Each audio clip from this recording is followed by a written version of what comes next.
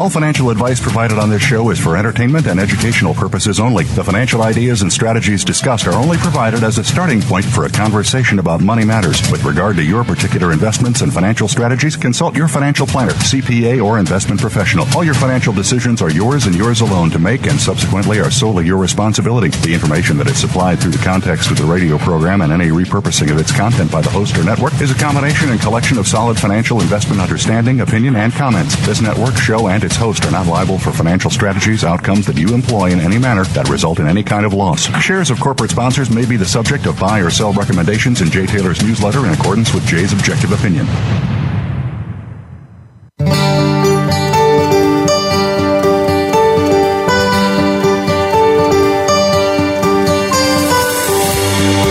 Welcome to Turning Hard Times into Good Times with your host, Jay Taylor. This hour will help investors fix issues and achieve personal gain. Now, here's your host, Jay Taylor. Welcome to Turning Hard Times into Good Times. I am your host, Jay Taylor, and this is July 19th, 2016. I'd like to remind you each and every week I am also the author of a newsletter called Jay Taylor's Gold, Energy, and Tech Stocks, and we're having a lot of fun with that newsletter now, I can tell you, with my gold shares and gold share portfolio, predominantly gold shares, gold and silver shares, up over 73% so far this year. Of course, the mining shares themselves are up triple digits in many cases. The whole groups of them are in different segments of my portfolio. So we are having fun. You might want to go to miningstocks.com, check out my work, and take a subscription out. I would just suggest you might find it very worthwhile, especially in this bull market for gold and silver. Also, what is Chen buying? What is Chen selling? You can go to Mining Stocks to sign up for Chen's newsletter as well. Do want to thank all of you for listening, making this one of the more popular shows on the Voice America Business Channel, and encourage you to continue sending along your comments and criticisms, praises, whatever, to questions for Taylor at gmail.com, questions for Taylor at gmail.com. We do want to thank our sponsors for making this show logistically and financially possible. Tri-Metals Mining, Coral Gold Resources, Aran Resources, Brazil Resources, and Columbus Gold. All companies I'm very proud to have as sponsors. Aran Resources especially has been on a tear, but we'll be talking to the CEOs of all those companies in the weeks to come. I've titled today's show, Learning to Spot Crooks in a Dishonest World. Well, Michael Oliver will be with us, and Michael is certainly no crook. If anybody can ferret out what's actually happening in the markets, it's Michael Oliver. That's why he's here almost every week. Dan McAdams will be with me from the Ron Paul Institute for Peace and Prosperity. He'll be with me at about a quarter past the hour. And then Richard Mayberry at about a half past the hour will be with me as well. Amir Adnani of Brazil Resources was scheduled to be with me today, but we are postponing his appearance until later in the summer, when he expects to have more significant news to pass along to you.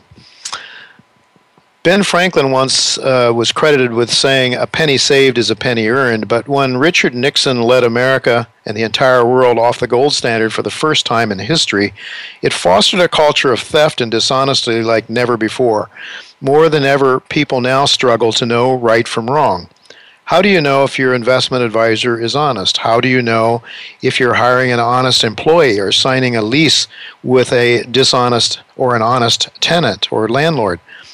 Richard Mayberry will tell us of a system that he's devised to help spot crooks, dishonest people, and how to deal with them and save a penny or two in the process. So we're looking forward to what Richard has to say, and I expect Richard will have other things to talk about as well.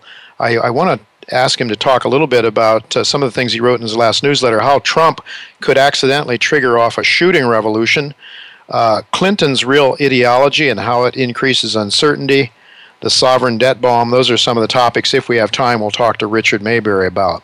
But meantime, I'm really pleased to have with me right now Michael Oliver. Michael, thanks for joining me again. Always good to have you with me. It's always a pleasure to talk to somebody who gets the markets right, the direction right at least, and I really appreciate that work. That's why I have you here almost every week whenever you're available and I have the time. Certainly like to have you here. One of the big things you've talked about recently, I think some people suggest the most important market in the world, the biggest bubble in the world. I think that's what Ron Paul said a couple of weeks ago. That's the T-bond market. Now you We know we've been in a bull market since since about 1982, bull market in long-dated U.S. Treasuries. It's been a phenomenal bull market. You make huge amounts of money by being long the T-bond. You're suggesting that we're getting close, perhaps, to the end, a blow-off phase. I see that we got up to about 177 something on the T-bond, but we're down a bit today, 172 and 7/32 when I looked at it before we went on the air here. Are you still seeing the possibility of a blow-off here? And then what happens after that, Michael? Yeah, I think it started close of a month ago. We closed over 170. I'm talking the nearby T-bond futures, of course, is what I look at. And they shot up another 7.5 points or so after that. Pull back here to the 171s, now 172. This pullback, as nasty as it seems on a short-term basis, I don't think it's the end of the blow-off. I think it's just a very sharp pullback toward where the blow-off was initiated, which is crossing 170. So I think there's support down there. Forgetting that, I'm not encouraging people to participate in the upside or the blow-off. That's a very dangerous thing. I mean, it might be joyous for a couple months, but when it's over, it's dark, very dark, very big. And so I'm looking at the blow-off as the termination of the bull market and the implosion that will follow. This is technically argued. You could fundamentally argue it, but I argue it technically. Based on price and momentum, they both say the same story. They say once this party is over, and I suspect we're going to get long yields below 2%. They're just above 2 right now. I'm talking 30-year. And once that's over, it wouldn't shock me that the first down wave in price immediately jacks rates up to about 4%. Oh, my goodness. Which is a shock. I mean, that's not a high rate, but it's a shock relative to what people are expecting and have priced into their various and sundry portfolios. And at that point, I think one of the torpedoes that will hit the bond market is already underway, has already been fired. I think it's a commodity torpedo, and the gold is leading the way, and silver, and then other markets in various ways. An upturn, and where you can turn around and say, my goodness, inflation, as it's popularly measured. Instead of in the growth in the money units, it's a rise in commodity prices, which is another way to express it. I think that's underway, but it's not publicly acknowledged yet. In other words, most analysts and technicians don't quite see what I think I see, which is this is a real turn in commodities as an asset category. It's a preference turn for investors, where investors are getting bored with stocks, scared by stocks, holding their nose while they own their stocks, and looking for alternatives. And sophisticated investors have learned over the last decades that commodities are an alternative. They've done it before. From 2000 to 2011, if you own commodities, you did very well, handsomely, versus stocks, which did nothing. So I think that's underway as well. But so these various tectonic plates are shifting, and I think that the finality is that T-bond blow-off. That is the most lethal thing a market can ever do at the end of an extended move, is to go vertical. Well, Michael, it's over. You mentioned that there's not much public acknowledgement yet of inflationary pressures, but I can't help but comment that Alan Greenspan saw that a few weeks ago. I think the first day or so of this month, when he was with Tom Keene on Bloomberg, and he was talking about the very strong correlation between M2 and the popular version of inflation, and also he was mentioning that whenever countries get themselves into this kind of condition that we've gotten ourselves into, the outcome has ultimately always been inflation. So there's one person that I think is seeing that, and I'm sure there's others, but it's not popular yet. So that could really, so people are not going to be willing to lend their money out there if they're deeply underwater, I guess. Yeah, that's exactly right. I think that at that point they get smacked in the face by rising prices and the low return they're getting on their T-bonds, and et cetera. And it's gotten narrow because, a few years ago, or a year and a half ago, there was an alternative in between stocks and bonds, and that was high-yield debt. But high-yield debt scared folks. It had a big drop and in price, and now it's rebounded some. But the point is, though, it shook them out of that category to where they were stuck with two alternatives. Let's go buy stocks, which are doing nothing in the U.S., it is, or let's buy bonds. And, of course, the thing to have done was buy bonds, even last Christmas, into last year. We were at 153 in the T-bond futures. They're now 172. I mean, compare that to what the S&P has done this year. There's no comparison. True. So the real risk there is for the pension funds around the country that are underwater, demographically speaking. They're on a wrong trajectory. They don't have any alternatives. CalPERS just made 0.6% last year. Yeah. They need to be making 7.5%. Yeah. They weren't long T-bonds. They were long stocks. Okay, God forbid they turn around and buy T-bonds now. All right, so Michael, you could see the handwriting on the wall in a way, because you know that when you have thousands and thousands of people that aren't going to have their retirement money in place, the government's going to put pressure. There's going to be all kinds of pressure on the Fed to print. This comes along at the same time that your commodity prices are rising. And, you could see this thing really turning around. And one thing I know is that when inflation turns and the psychology changes, it can happen very rapidly. So you're saying also that with the blow-off in the bond market, you could see a reversal very, very rapidly, I guess. That's why you think it's very dangerous to be on the long side of the T-bond.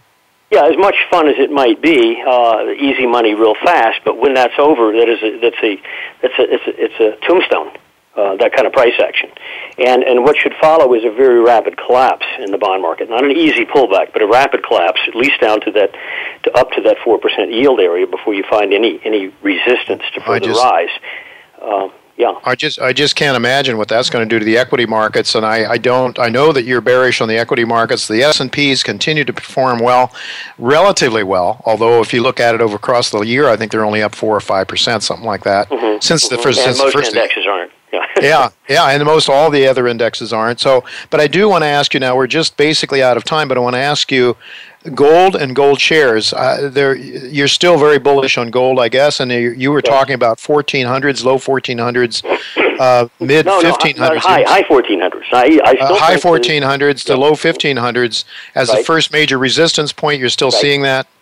Yes, I still see it. On the GDX, I have a little bit of difference there. It saw 31 recently, I think, before it goes into a congestion problem area, and I don't look for anything sharp. I still think it's going to 39, by the way, is 32 or higher, and we haven't been there yet. Right now we're just under 30, we're 29-something. So I think there's another $2-3 upside here in this particular surge. Also, silver is vastly now outperforming gold. The ratio has changed dramatically, about 20% in the last several months. So silver is a place to be. Right now, silver is just under 20. I think its next stumble point might be 23, but you do the percent on that and then add that same percent to gold, and you're talking upper 1400s. So I'm looking at 23 as the next target area for silver, not a final, but just the next target area. Okay, then we might see some sort of a pullback for both the precious metals after they reach that period or something like that. Yeah. Right. Okay. All right. Well, thanks again, Michael, for being with us. Always good to hear your opinions, and your opinions mean a lot because you've been so right on so many of these markets that I've been watching. So thanks so much for sharing your time. Sure. And your listeners can always get samples if they like by going to the site. That'd be fine. Yes, thanks. And that's OliverMSA.com. OliverMSA.com. Thanks for bringing that up, Michael. Thanks so much for being with us, and we'll look to do it again next week, hopefully. Bye-bye. All right, take care. Well, folks, don't go away. We're going to have Daniel McAdams with us of the Ron Paul Institute for Peace and Prosperity. He's going to be with us to pick up for Amir Adnani, who wasn't able to be here or will be here in a few weeks from now. So don't go away. We'll be right back with Daniel McAdams.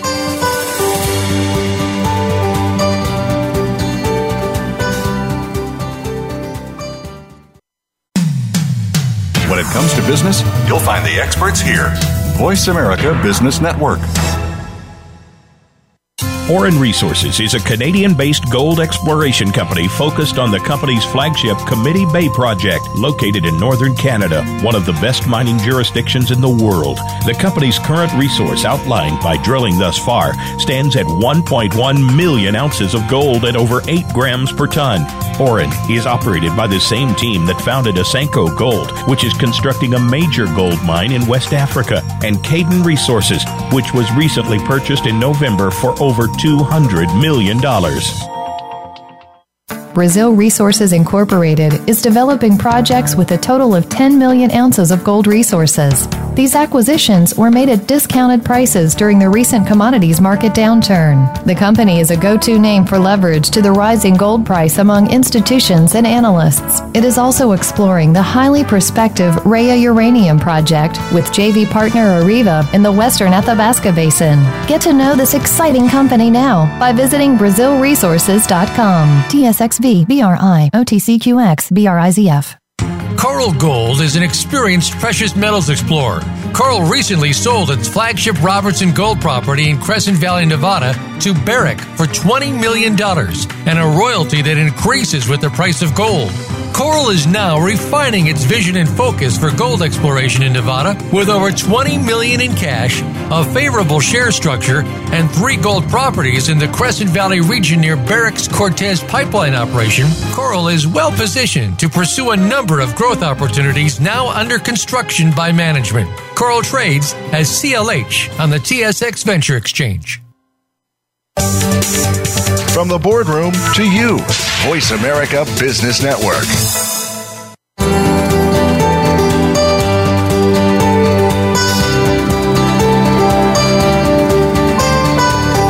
You're listening to Turning Hard Times into Good Times with your host, Jay Taylor. If you have a question or comment about today's show, Jay would love to hear from you at 1-866-472-5790. That's 1-866-472-5790. You can also send an email to questionsfortaylor@gmail.com. That's questions, the number 4, Taylor@gmail.com. Now, back to our program. Welcome back to Turning Hard Times into Good Times. I'm your host, Jay Taylor, and I'm really glad to have with me a good friend of mine, Daniel McAdams. Not often enough have we had Daniel on recently as the markets have gotten hotter, the gold markets and so forth. Your host has had his nose to the money trail, and we're looking to make money in the mining stocks, but that's not to say that I don't care a great deal about what Daniel McAdams and Ron Paul Institute for Peace and Prosperity is doing. So thanks for joining me again, Daniel. It's really good to have you back with me. Hi, Jay. It's great to be back with you again. Good to have you with me. You and Ron Paul talked at the Ron Paul Institute for Peace and Prosperity. I saw a clip there. You were talking about the coup in Turkey, or alleged coup, some people think. What are your thoughts about what is really going on there? Because it seems to be, it just doesn't make any sense to me. Like so much of our foreign policy and things are things we hear from our propaganda artists in Washington. I thought Turkey and the United States were really close. I thought they're a NATO member. I thought they were our buddies in fighting ISIS. I thought, and now all of a sudden it seems as though the State Department and the Obama administration is sort of chastising or getting tough with Erdogan. What's your take on this whole event? Yeah, I mean, with the coup that happened last Friday, first of all, it was very short-lived. We're talking really a couple of hours, and there are so many potential scenarios, and we have to sort of approach this with the idea that we'll never know what really happened. But there are a number of scenarios that are worth thinking about. And obviously, as in any whodunit, you have plenty of potential suspects. And one of them on the international stage could always be the CIA. It's well known that Gulen, the cleric that lives in Pennsylvania, who's exiled from Turkey, has long had a relationship with the CIA. And as Dr. Paul pointed out in the Liberty Report that we did earlier this week on it, there are some similarities between him and Chalabi. Ahmed Chalabi was the guy that the CIA wanted to run Iraq after we liberated it, But they're both considered moderates, very pro-West, pro-U.S., and so Erdogan immediately blamed Gulen and his movement for the coup. Most people think that is just an excuse to get rid of his rivals. That may well be the case.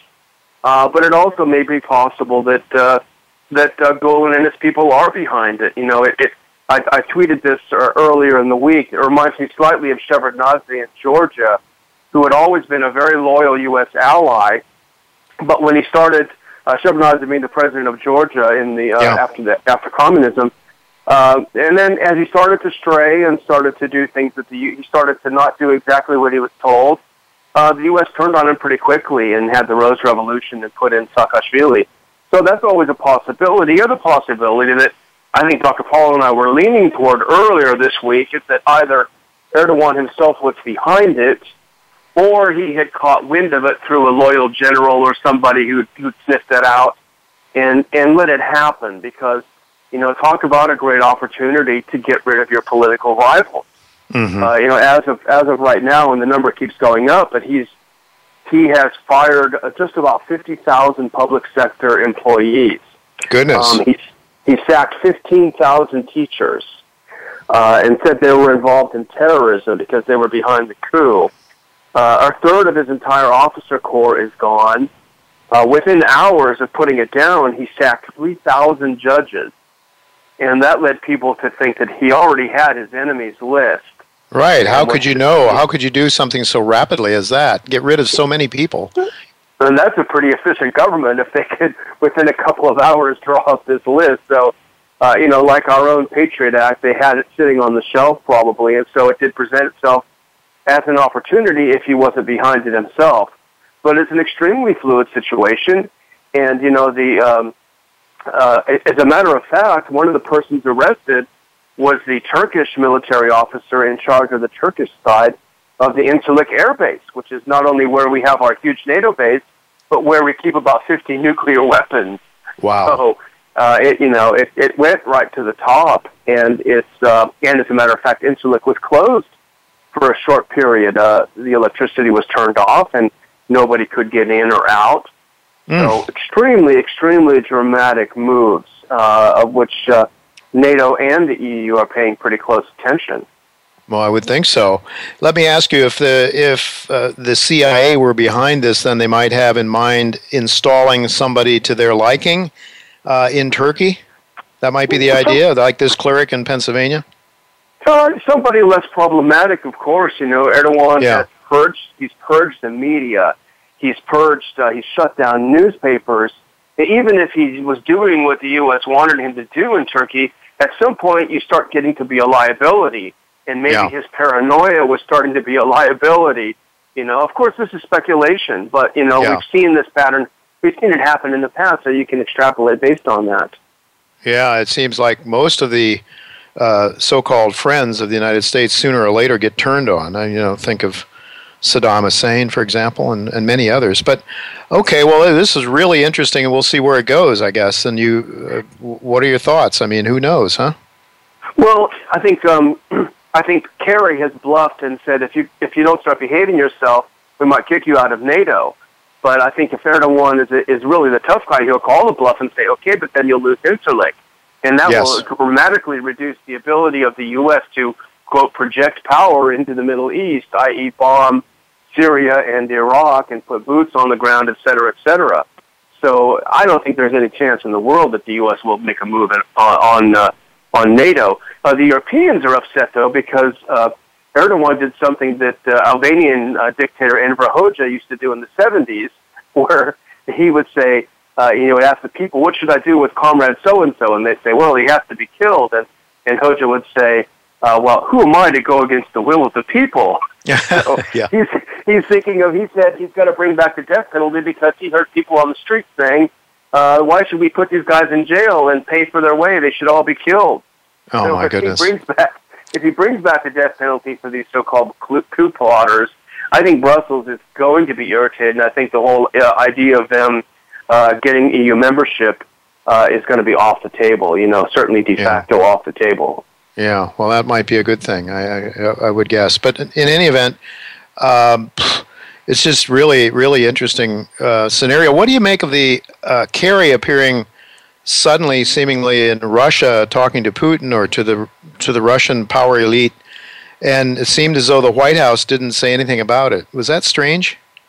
I think Kerry went with an offer in his hand. He wanted what the U.S. calls a cooperation on Syria to coordinate airstrikes against the rebels, the Al Qaeda and the ISIS rebels. But the problem is, our U.S.-backed moderate rebels are so closely embedded with the Al Qaeda rebels. They're called the Al Nusra Front. Yeah. That essentially it means that you can't bomb Al Qaeda in Syria, which is primarily fighting the secular Assad, because our allies are fighting alongside and sharing our weapons with Al-Qaeda. So it's very problematic, and I think the U.S. knows that its Syria policy is in a disaster. So I think Kerry was coming to try to propose something, and I don't think the Russians bit as the U.S. had hoped they would. Yeah. Daniel, we're just about out of time here. I have to ask you, though, with regard to the politics here in this country now, give us a sense of what you and Dr. Paul think a Trump presidency might mean for foreign policy. Well, probably nothing good if you look at the kinds of people that he has around him. And Dr. Paul, as everyone knows, has been very, very negative.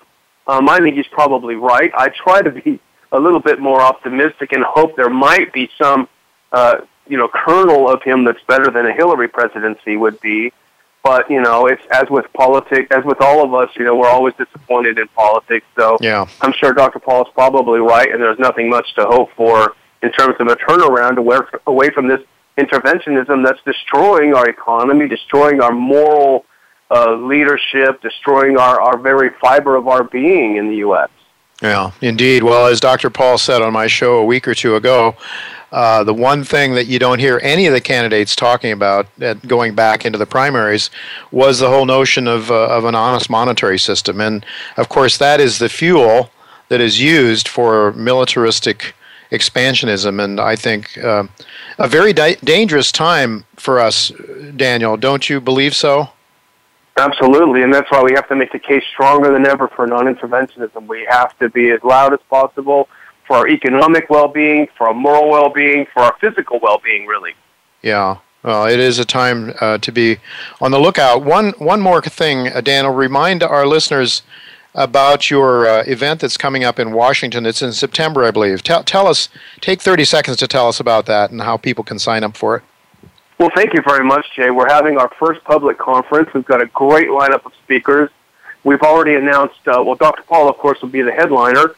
We've already announced that Lew Rockwell, a libertarian legend, will be one of the speakers, back together in Washington with Dr. Paul.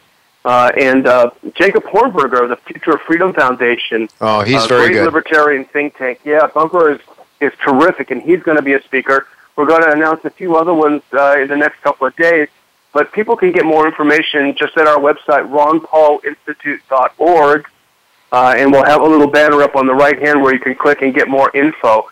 We're actually getting, we sold out our first two sections, and we've had to negotiate for a new section in the ballroom. So there's a lot of interest in this. It's a one-day conference, September 10th, which is a Saturday. I'm really looking forward to that. I hope I can go myself, if possible. Daniel, thank you so much for being with us again. We'll look to do it again sometime soon, I hope. Thank you. Thank you, Jay. All right, well, folks, don't go away. We're going to have Richard Mayberry with us.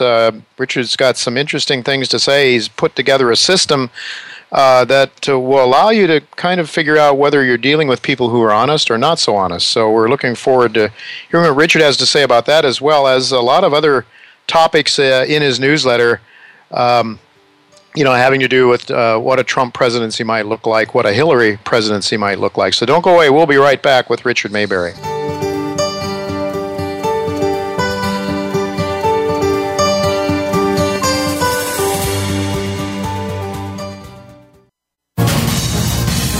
Voice America Business Network, the bottom line in business. Tri-Metals Mining is a growth-focused mineral exploration company creating value through the exploration and development of its 100% owned, near-surface Gold Springs gold-silver project in mining-friendly Nevada and Utah. Tri-Metals has only drilled less than 10% of the gold targets at Gold Springs, and it already has a robust preliminary economic assessment. Tri-Metals believes there is a significant potential to increase the gold mineral resource through further drilling. Tri-Metals shares are listed on the OTCQX and the TSX under symbols TMIAF and TMI respectively. Brazil Resources Incorporated is developing projects with a total of 10 million ounces of gold resources. These acquisitions were made at discounted prices during the recent commodities market downturn. The company is a go-to name for leverage to the rising gold price among institutions and analysts. It is also exploring the highly prospective Rhea Uranium Project with JV partner Areva in the western Athabasca Basin. Get to know this exciting company now by visiting BrazilResources.com. TSXV BRI OTCQX BRIZF. When it comes to business, you'll find the experts here. Voice America Business Network.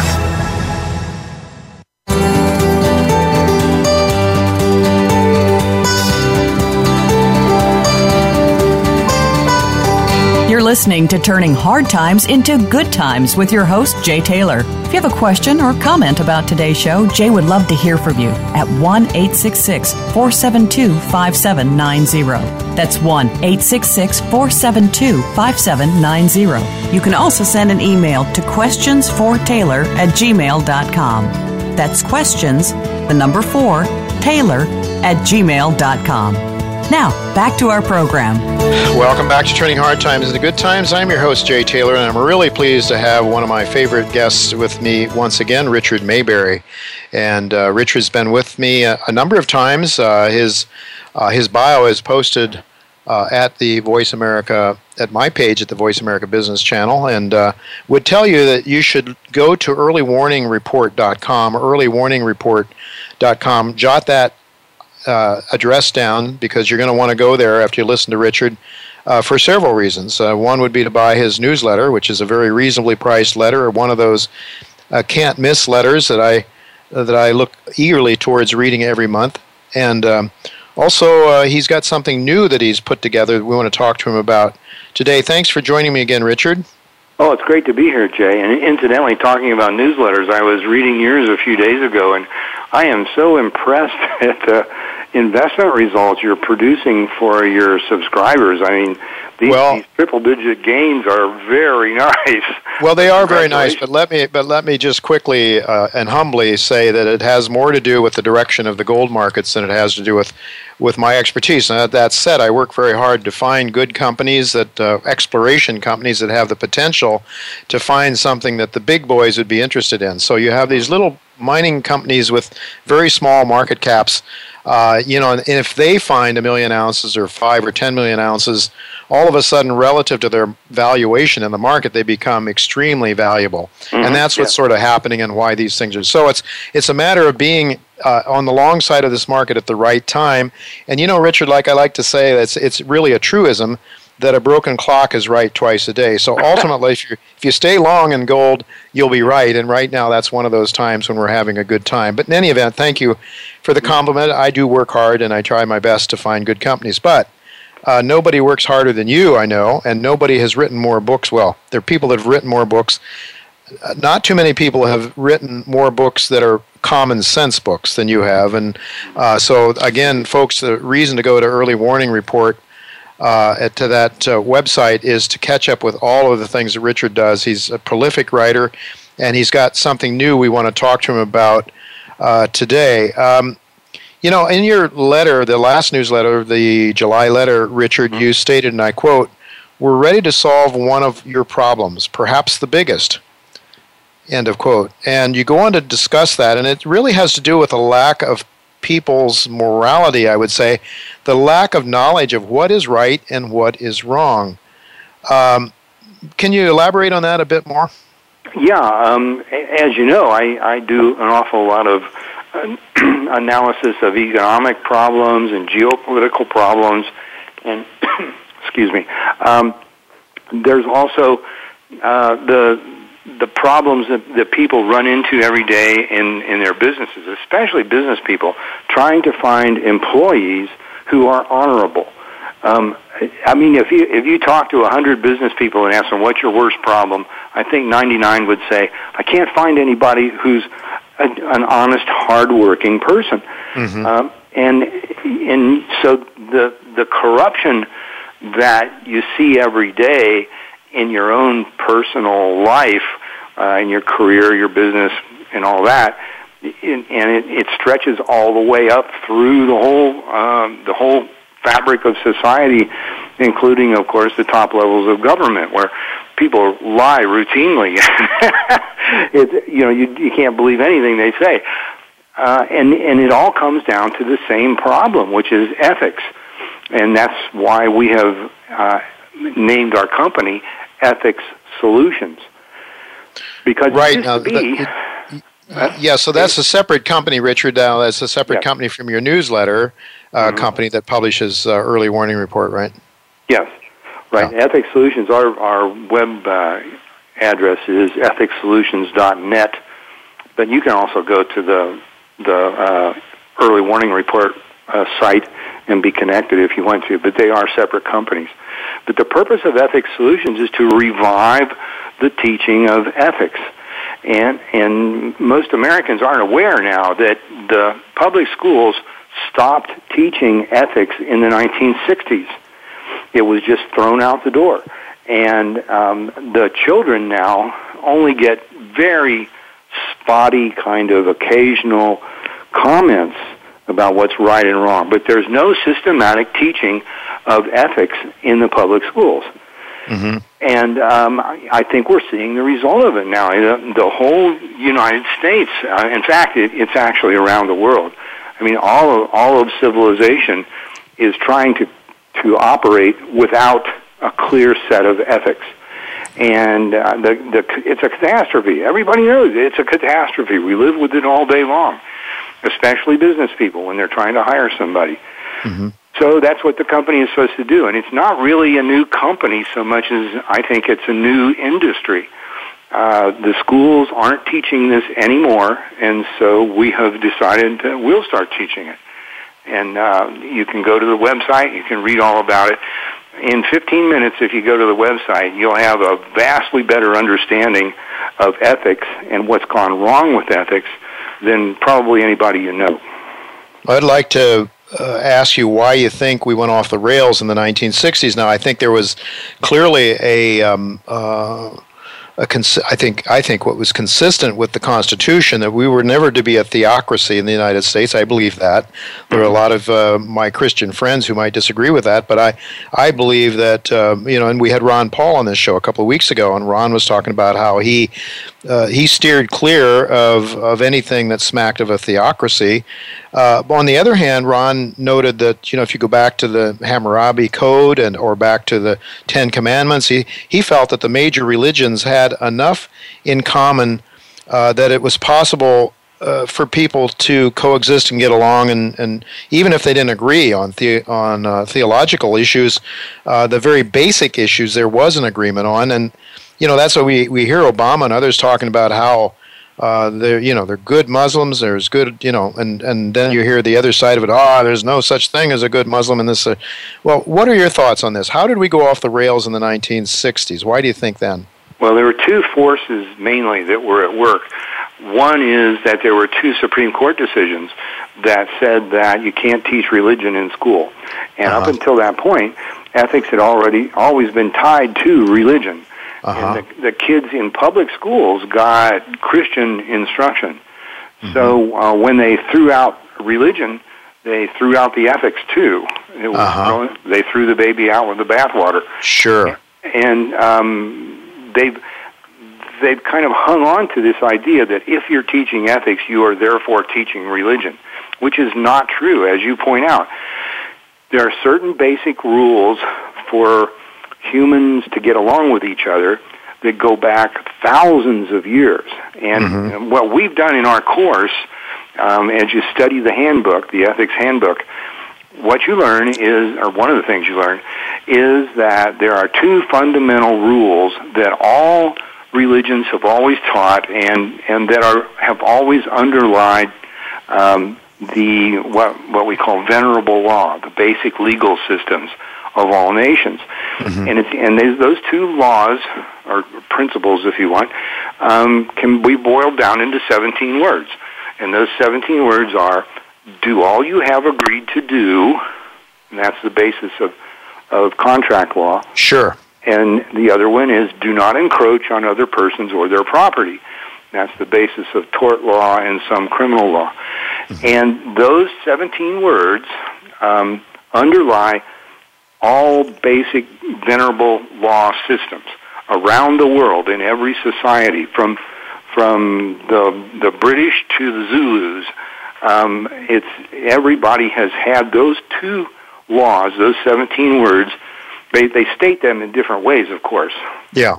But those two laws, those 17 words, underlie everything, and you don't need to be talking about religion. You can just talk about, which is what we do. We talk about in the handbook when you run into a given situation that has ethics involved in it. You can go back to those 17 words and find the solution working upward from those 17 words.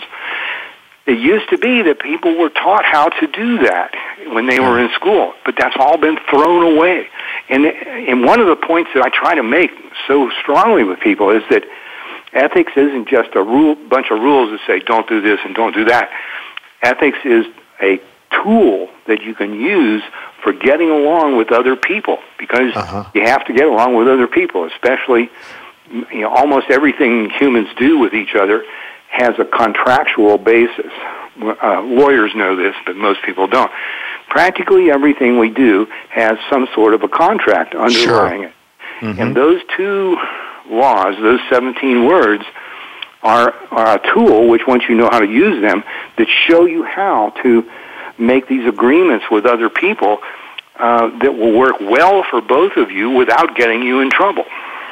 And I guess that's what you're doing with your course. Talk to us a little bit about your program then. What are you are trying to help people use these tools to get along with people, to make better business decisions, to make better decisions in life. I suppose if I'm a landlord, I want to know if my tenant is going to be honest.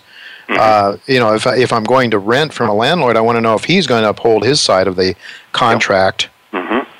Right. So what are you trying to do? What are you doing in your course, Richard, that can help my listeners? We've taken what's about 6 years of ethics instructions that used to occur in schools, and we boiled them down to about 2 hours of reading in the handbook. And then after you've gone through the handbook and you've got these tools in your head, then you're given a test, which is done online. You don't need to go anyplace for this. You can do it right from your own living room or your office. You just sit there at the computer for about an hour and you take this test. And that test is a judgment of how well you have absorbed these fundamental principles of ethics and how to use them in your daily life. Now, one of the things I'm really looking forward to with this new company is finding out how much help we are to people in their marriages. Because most people don't understand that marriage is first and foremost a contract between two people. Sure it is. And they never work out the terms of the contract. Most people never do. They never sit down and say, okay, now just exactly what it is we're agreeing to. They don't do that. So they're always having battles with each other that aren't necessary. And these battles come from the fact that they don't realize that there are certain principles that their agreement, which is their marriage, should have been based on. Sure. And when you come away from our handbook, which takes you just 2 hours to read, you're going to understand those principles, and I think it's going to be a very enlightening thing, and it's going to improve millions of marriages. And I don't think I'm exaggerating on that. Well, that's that would be a tremendous help because, I guess money is one of the big things that break up marriages. Of course, unfaithfulness, spouse to their spouse, things like that. Yeah. If you, there is a marriage contract when you're married in a church or in a civil ceremony. At least in a church, there's this whole thing about, you're making an agreement with your spouse that then if that's not upheld, then obviously. That's. But I look forward to that, Richard. I need to take this course myself just to become more aware of it, and because if it can do all you say it can do, then we need to get as many people as possible taking advantage of that. And again, people should be going to ethicssolutions.net or to earlywarningreport.com, right? Right. Either one will get you there. I was thinking, Richard, as you were saying about those two basic laws, do what you say you're going to do, and then the other one had to do with respecting other people's property or something like that. Mm-hmm. That maybe one of the reasons that society is losing that is because government doesn't obey those rules. When you think about it, do they? Does government obey the rules? That's an absolute truth. I would argue that the primary reason governments today exist is for the purpose of breaking those rules. Yeah. And the reason for that is that in the late 1800s, a group of intellectuals came up with this idea called socialism, which is actually a very ancient idea, but it was new and being revived in the late 1800s, and they decided to essentially make the whole world socialist. And they took over the schools and colleges, and they started teaching socialism in the schools and colleges. And today it just underlies everything that goes on in the public education system. Well, you can't have socialism and have these ethics at the same time, because one of those principles of ethics is do not encroach on other persons or their property. Right. And governments encroach all the time as they're trying to implement socialism. They dig down deep into your life, and they change things according to whatever they think are necessary. That's what these politicians and bureaucrats, that's why there are millions of politicians and bureaucrats in the United States today. Their job is to reach down into your life and change your life according to socialist principles, which are the opposite of these ancient ethical principles. Right. And the notion, of course, that our limited government initially was to minimize government's intrusion on our lives and to allow us to be free. I asked Ron Paul, why in the world do we celebrate the 4th of July anymore anyway? I don't really get it. So I don't think most of the people have any idea. Of course, he wasn't in favor of abolishing it, as I suggested we should, but he thought it could be used as a time for teaching people. But in any event, it just seems to me that the idea that government intrusion into our property, and government doesn't do what they say they're going to do either. I mean, what politician running for office ever really says what he's, Yep. They don't live up to their promises. Sure. Well, is there anything more you'd like to say about ethics solutions at the moment, Richard? Because we want to entertain, have you back again at some point to talk more about this. But anything else you'd like to add about it that we haven't covered? I think we've covered it pretty well. I just think the basic thing that's wrong in practically every case in the world today is the loss of ethics, and what we're trying to do is restore ethics in a practical way that people can use every day to make their lives better. And I'm very, very confident you'll find you spend the 2 hours to read the handbook and the hour to take the test, you'll get a certificate that will state that you have passed the test and you understand ethics. And you can put that on your business card or your resume or in advertising, whatever you want to do, so that other people can recognize that you know how to practice good ethical judgment. And believe me, that's going to set you apart from the rest of the world, and I'm quite certain that employers are going to love to see that certified by ES logo on your business card or resume or whatever. But anyhow, I know there are other things you want to talk about here, and we got. Well, there are. But let me. But again, you also published some very interesting things on this topic in your letter. The Notre Dame sociological studies suggested that a third of the youth don't have any sense of what is right and wrong. So it's not just a few people here and there. It's a very comprehensive problem. And you talked also, there was a book you mentioned, the California Superintendent of Schools, titled "The Last Chance for Our Children." And this was written some time ago. There was another one as well in the Wall Street Journal you mentioned. So it's a problem that's recognized widely. One more thing, Richard, before I ask you about a couple of other things. With regard to companies that are recognizing, are there some companies, I think you mentioned in your newsletter, maybe there's some companies that might start recognizing this course, and are you marketing it in that regard so that, corporations might say, well, gee, this is a good thing. It's the kind of person I'd like to have that has at least an understanding of what's right and wrong. yeah, that's a big thrust that we have, is to go out to companies, and we're working on that now. I mean, the company's only, like 3 weeks old or something like that. So yeah, right. We've got a lot of work to do here yet. But, what we would hope to see is that, well, you know how Underwriters Laboratories has its UL sticker that's attached to electrical products. Uh-huh. Yes. That this company knows how to make a good electrical product, and this one has passed our tests. Well, we want ES, Ethics Solutions, to be the human equivalent of the UL label. And that all employers will simply ask you, have you been through the ES course, so that you know how to practice good ethical judgment. And they'll look for that ES logo. That's our goal, and we are reaching out to big corporations to try to get this done as quickly as possible.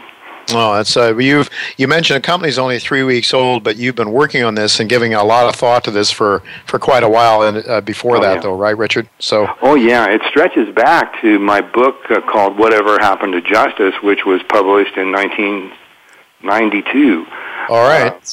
Ever since I wrote that, which is where I introduced those two fundamental laws, the 17 words, I've had people coming to me, I need a practical, everyday guide on how to apply these laws, and how to, I understand that they make all the sense in the world, and they're really great, and they underlie civilization itself, but tell me how to use them day to day in my life.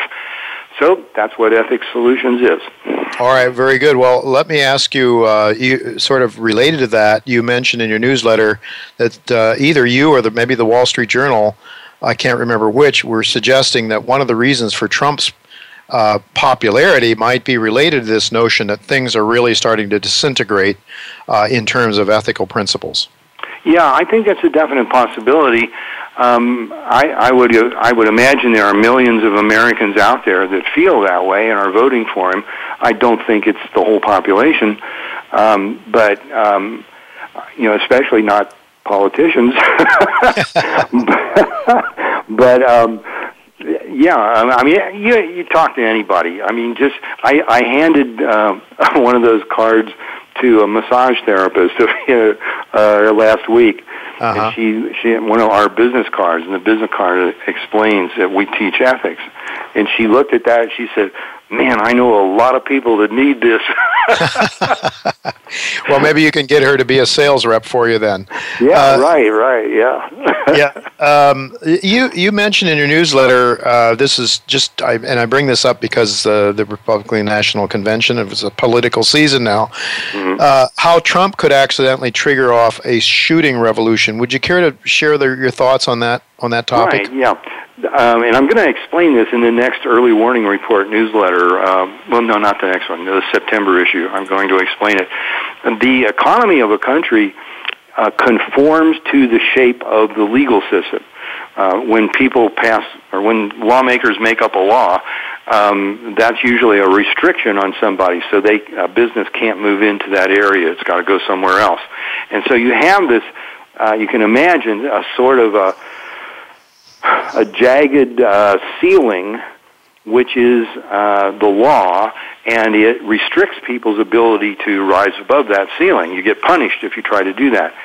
Well, what governments do is they're continually making up new laws and changing the shape of this ceiling, and so investors and business people come in and they create businesses that conform to the shape of those laws. Sure. Now, Trump is promising to be a maverick who is going to undo thousands of these deals that are put together to create these laws.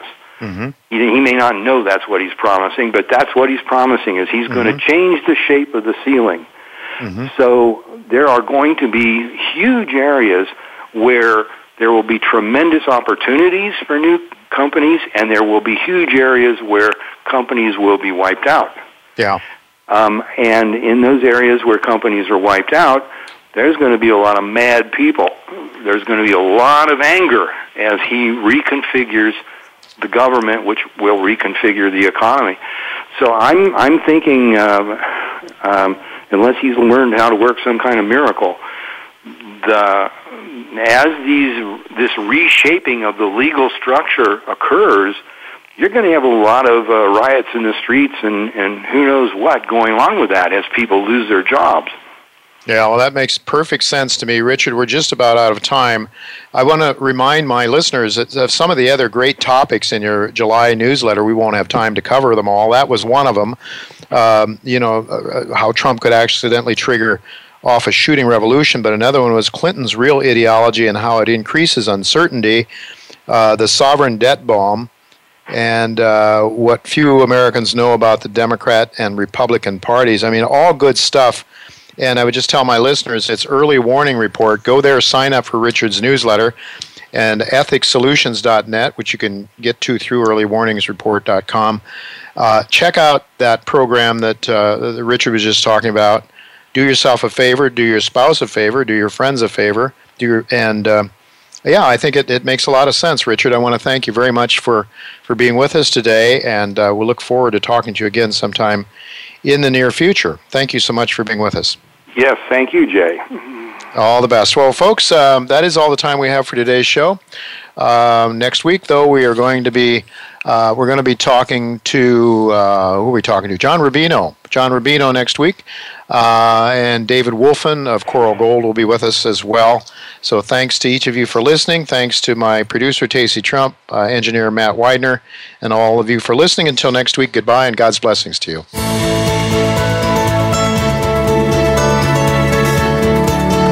Thank you again for listening to Turning Hard Times into Good Times with Jay Taylor. Please join us again next Tuesday at noon Pacific Time, 3 p.m. Eastern Time on the Voice America Business Channel.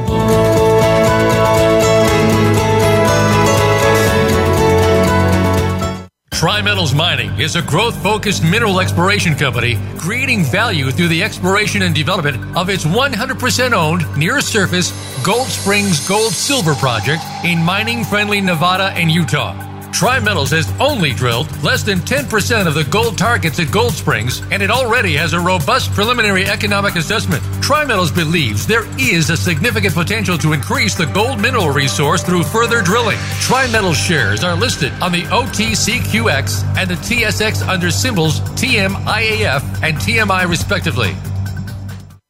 Coral Gold is an experienced precious metals explorer. Coral recently sold its flagship Robertson Gold property in Crescent Valley, Nevada to Barrick for $20 million and a royalty that increases with the price of gold. Coral is now refining its vision and focus for gold exploration in Nevada with over $20 million in cash, a favorable share structure, and 3 gold properties in the Crescent Valley region near Barrick's Cortez pipeline operation. Coral is well positioned to pursue a number of growth opportunities now under construction by management. Coral trades as CLH on the TSX Venture Exchange.